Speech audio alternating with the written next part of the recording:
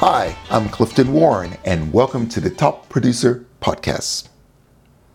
Trends. A trend is a direction of business, of where business is heading or where an industry is heading. So what does it mean? I'm a big believer in going deeper with your existing clients. In other words, we should get to know our clients very well, not just superficially or at the transactional level. And one of the most effective ways to do that is by observing and analyzing the trends that affect your industry and your marketplace.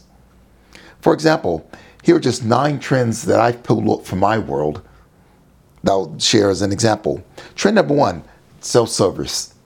Self-service is popping up everywhere. In supermarkets, they're replacing checkouts. Matter of fact, most supermarkets now, there's more checkouts, there's more self-service than there are actual people. But if you only have 1 or 2 items, you can get in and out quicker. As I heard a CEO of a supermarket chain speak, he says speed is of the essence. It's a competitive advantage. At airports, all major airlines now have self-service check-in. You know, you can drop your bags off, get your boarding pass without having to interact with anyone. Trend number 2, the rise of male barbershops. These are the old-fashioned type barbershops that used to be out in the suburbs. They're moving into the city, the downtown area, where the businesses are. So whether you're on your way to work, at lunchtime, or after work, you can get a haircut. It's about catering for the customer, and they're the man. Trend number 3, cycling versus golf. This is interesting. There are less people playing golf today because many of us switched to cycling. Because golf takes play 10 holes of golf takes 5 hours.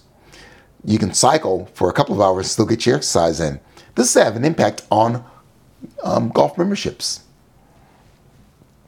Trend number 4, 24-hour gyms.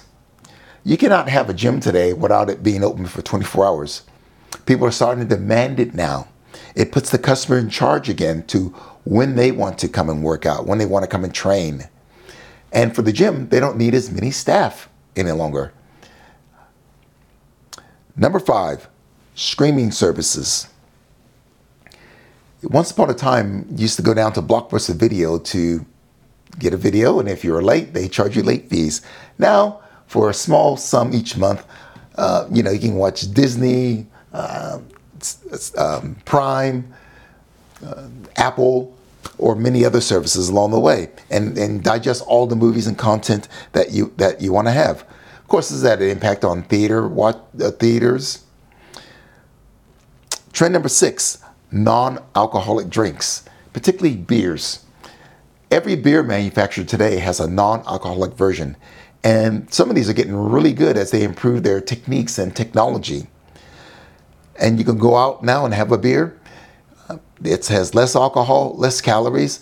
And so health conscious people now are taking up this option because they can enjoy themselves without having to worry about the effects of alcohol. Trend number 7, the gig economy. The gig economy are all these little delivery drivers roaming around. Uber is part of the gig economy, and Uber Eats. And that allows, firstly, any restaurant to become an instant delivery service. They don't have to employ expensive drivers or anything like that. They can hire Uber or Menulog and instantly turn their restaurant or establishment into a delivery service. This also has created a whole new level of employees or self-employed people in the market, and that's part of the gig economy. Number 8, Uber versus taxis. Uber's only been around for a short period of time. Taxis, whilst they're not as worth as much as what they used to be as far as an asset, they're still there also. And I know taxi drivers that are making pretty good money still.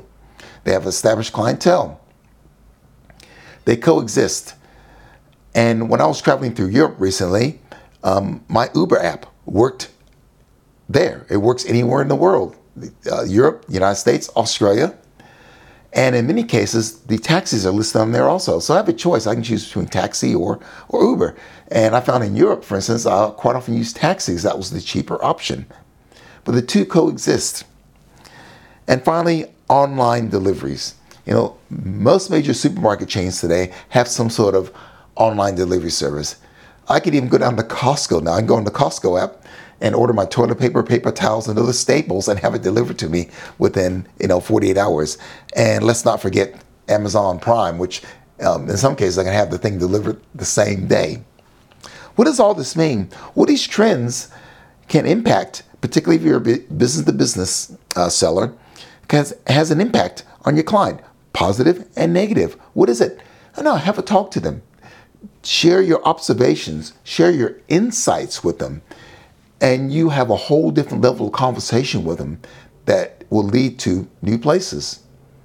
And the more you learn about your clients, the more valuable you become. And the more valuable you become, the stronger the retention and referrals you'll develop. I'm Clifton Warren. Thanks for listening.